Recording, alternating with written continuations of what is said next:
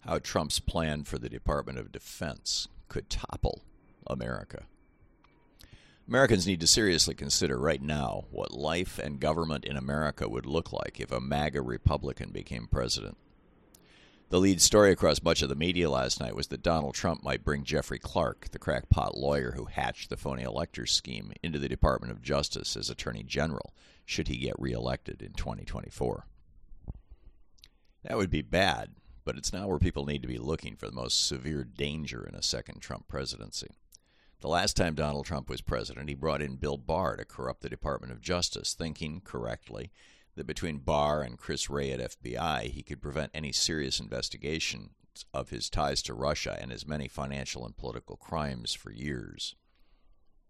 And it increasingly appears Wray and Barr holdovers at DOJ and the FBI may well have played a major role in those agencies' unwillingness and inability to investigate Trump for trying to overthrow our government in the first 2 years after January 6, 2021. But that didn't keep him in power after he lost the election of 2020, and Trump now realizes why. He has a new strategy should he win in 2024.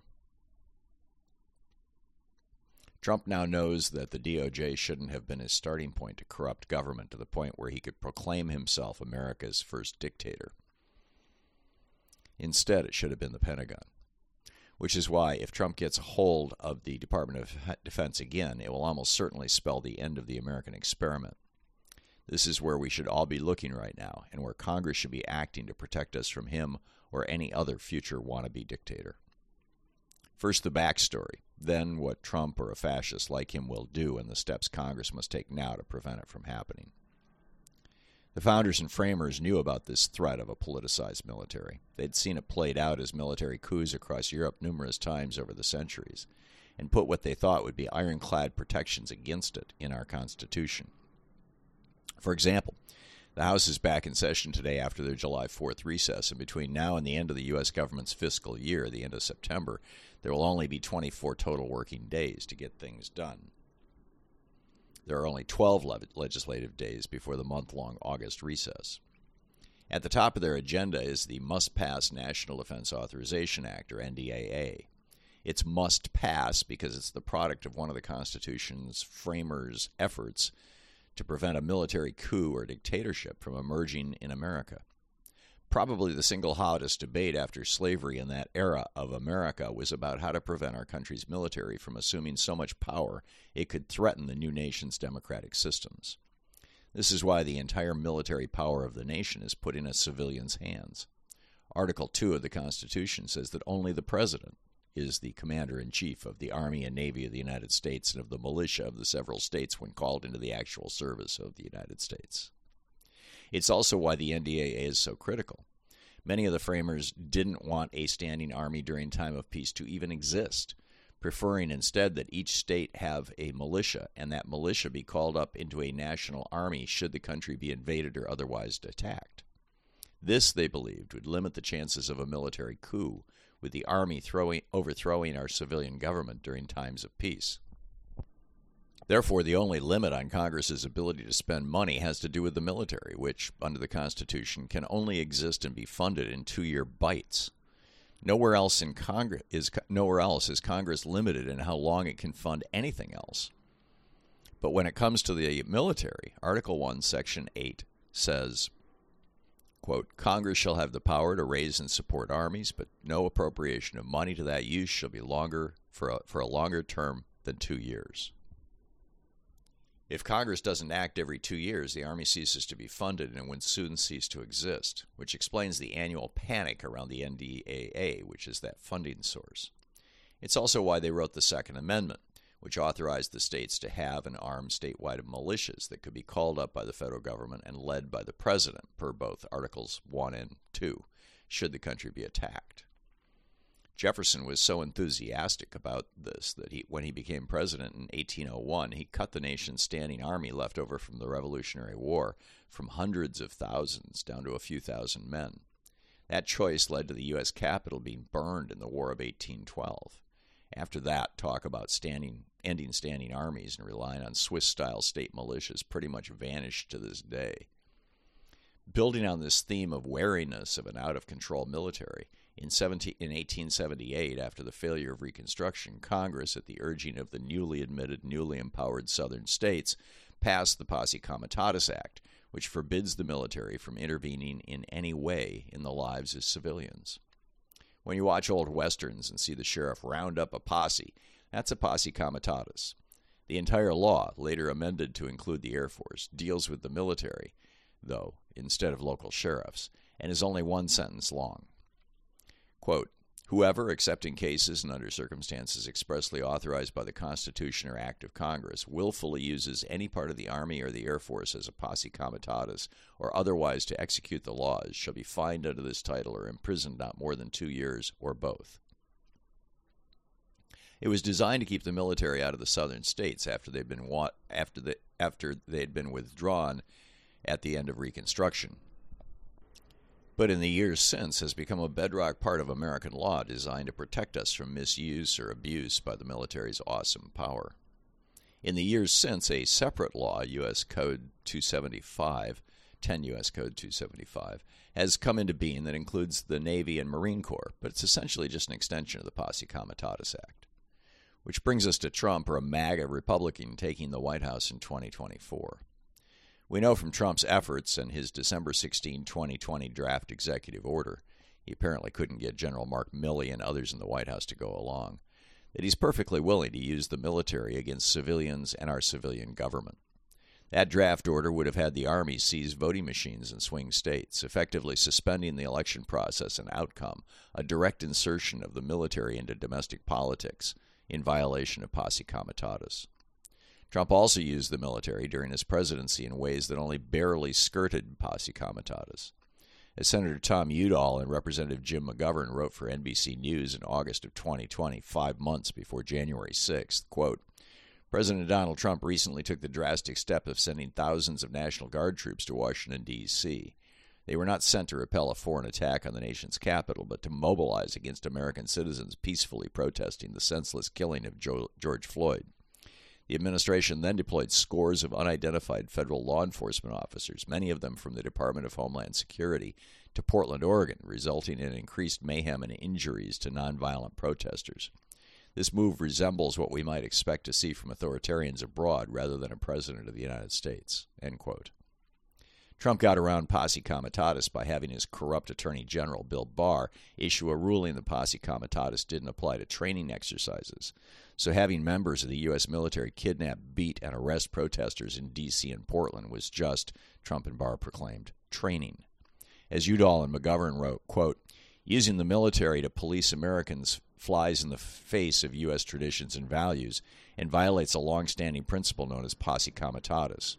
More than a century ago, Congress passed the Posse Comitatus Act to ban the use of federal troops for law enforcement purposes, not expressly authorized by law.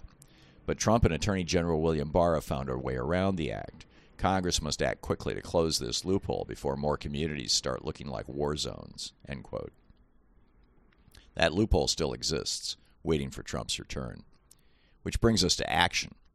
Trump's first run at following in his mentor and possibly owner Vladimir Putin's footsteps and becoming America's first dictator involved corrupting the Department of Justice, gaining the loyalty of the nation's oligarchs with a massive tax cut and numerous corrupt government no-bid contracts, and gutting federal regulatory agencies. What he hadn't counted on was that the military would stop him. He succeeded in getting his acting defense secretary, Chris Miller, to turn down the Secretary of the Army's, Ryan McCarthy's, request for National Guard troops to protect the U.S. Capitol against the crowd McCarthy's intelligence people saw forming on social media in the weeks between Trump's December tweet and January 6th. At the possible request of the White House or his assistant Kash Patel, Miller issued a memo explicitly saying the Guard for January 5-6 only was not authorized to be issued weapons, ammunition, bayonets, batons, or ballistic protection equipment such as helmets and body armor, not to interact physically with protesters except when necessary in self-defense or defense of others, not to employ any riot control agents, not to share equipment with law enforcement agencies, not authorized to use intelligence, surveillance, and reconnaissance assets or to conduct ISR, incident awareness, and assessment activities in assistance to Capitol Police, not allowed to employ helicopters or any other air assets, not to conduct searches, seizures, arrests, or any other similar direct law enforcement activity, and not authorized to seek support from any non-D.C. National Guard units. As a result, Trump nearly succeeded in decapitating his opposition by having Vice President Pence and House Speaker Pelosi assassinated by his militia buddies. Combined with a proclamation of a state of emergency allowing him to completely repudiate posse comitatus, Trump could have become America's Putin in a matter of hours. What prevented him was resistance from the military itself, which appears to be why Trump was trash-talking Joint Chiefs head General Milley when he was showing off top-secret Iranian war plans to reporters at Bedminster. He knows how close he came to overthrowing our democracy and is still bitter and angry that Milley refused to go along with him. Next time, he won't make that mistake. His first step in office will be to replace the Joint Chiefs and secretaries of the military branches with acting, no Senate confirmation, men who will do his bidding, no questions asked. He's already telling us this. 6 months after he left office, he was still calling for Milley's head. His second step will be to follow through on what General Flynn was pretty much begging him to do on January 6, declare a national state of emergency, freeze government functions, and suspend elections. Congress needs to act now to limit a future president's power in this regard, particularly around states of emergency that don't involve direct foreign attacks by foreign states in the U.S. on the U.S. Ironically, Republicans called for this after Pearl Harbor. Trump was also able to do much of the damage he did last time by abusing the constitutional requirement that senior officials like the Secretary of Defense be vetted and approved by the Senate. Senate confirmation, the framers of the Constitution believed, was a vital guardrail to protect democracy. He'd no doubt repeat ignoring that constitutional requirement, making men like Steve Bannon his acting Secretary of Defense, and installing similarly obsequious leaders of each branch of the military, among other positions. As Alexander Hamilton explained in Federalist 76, quote, "To what purpose then require the cooperation of the Senate? I answer that the necessity of their concurrence would have a powerful, though in general a silent operation. It would be an excellent check upon a spirit of favoritism in the president and would tend greatly to prevent the appointment of unfit characters from state prejudice, from family connection, from personal attachment, or from a view to popularity." Instead, Trump called them acting officials, or even left the top positions open with the senior-most non-Senate confirmed official who'd do his bidding in charge of day-to-day functions. For example, in August of 2020, the Government Accountability Office issued an opinion that acting head of the Department of Homeland Security, Chad Wolf, was serving illegally. Trump ignored them. The Vacancies Act of 1998 gives the president 300 days to come up with Senate confirmation of new nominees and contains a massive loophole that allows, after those 300 days, acting people to fill roles. The act should be amended to a month or so and eliminate the acting provision except during time of war or an act of God emergency. In addition, training provisions in the rules governing implementation of the Posse Comitatus Act must be struck and replaced by Congress with an actual law preventing a future president from doing what Trump did in Portland and D.C. and was ready to do to the entire nation to stop the election from being certified. Trump may or may not be the GOP's nomination this time next year, but whoever it is, now is the time to harden our democracy against a neo-fascist MAGA Republican rising to that office. Ideally, Schumer and Jeffries can pull this off. It will require a few Republicans in the House who care about democracy, well before the 2024 election. In the meantime, America needs to pull this fascist MAGA weed out of the garden of democracy by its roots, and that means prosecuting those with power who were close to Trump. Let's hope Jack Smith has the guts to go after the people who are at the top of the Trump administration and the turncoat members of the House and Senate, because the next time they won't be as restrained as Milley and the military forced them to be in 2020.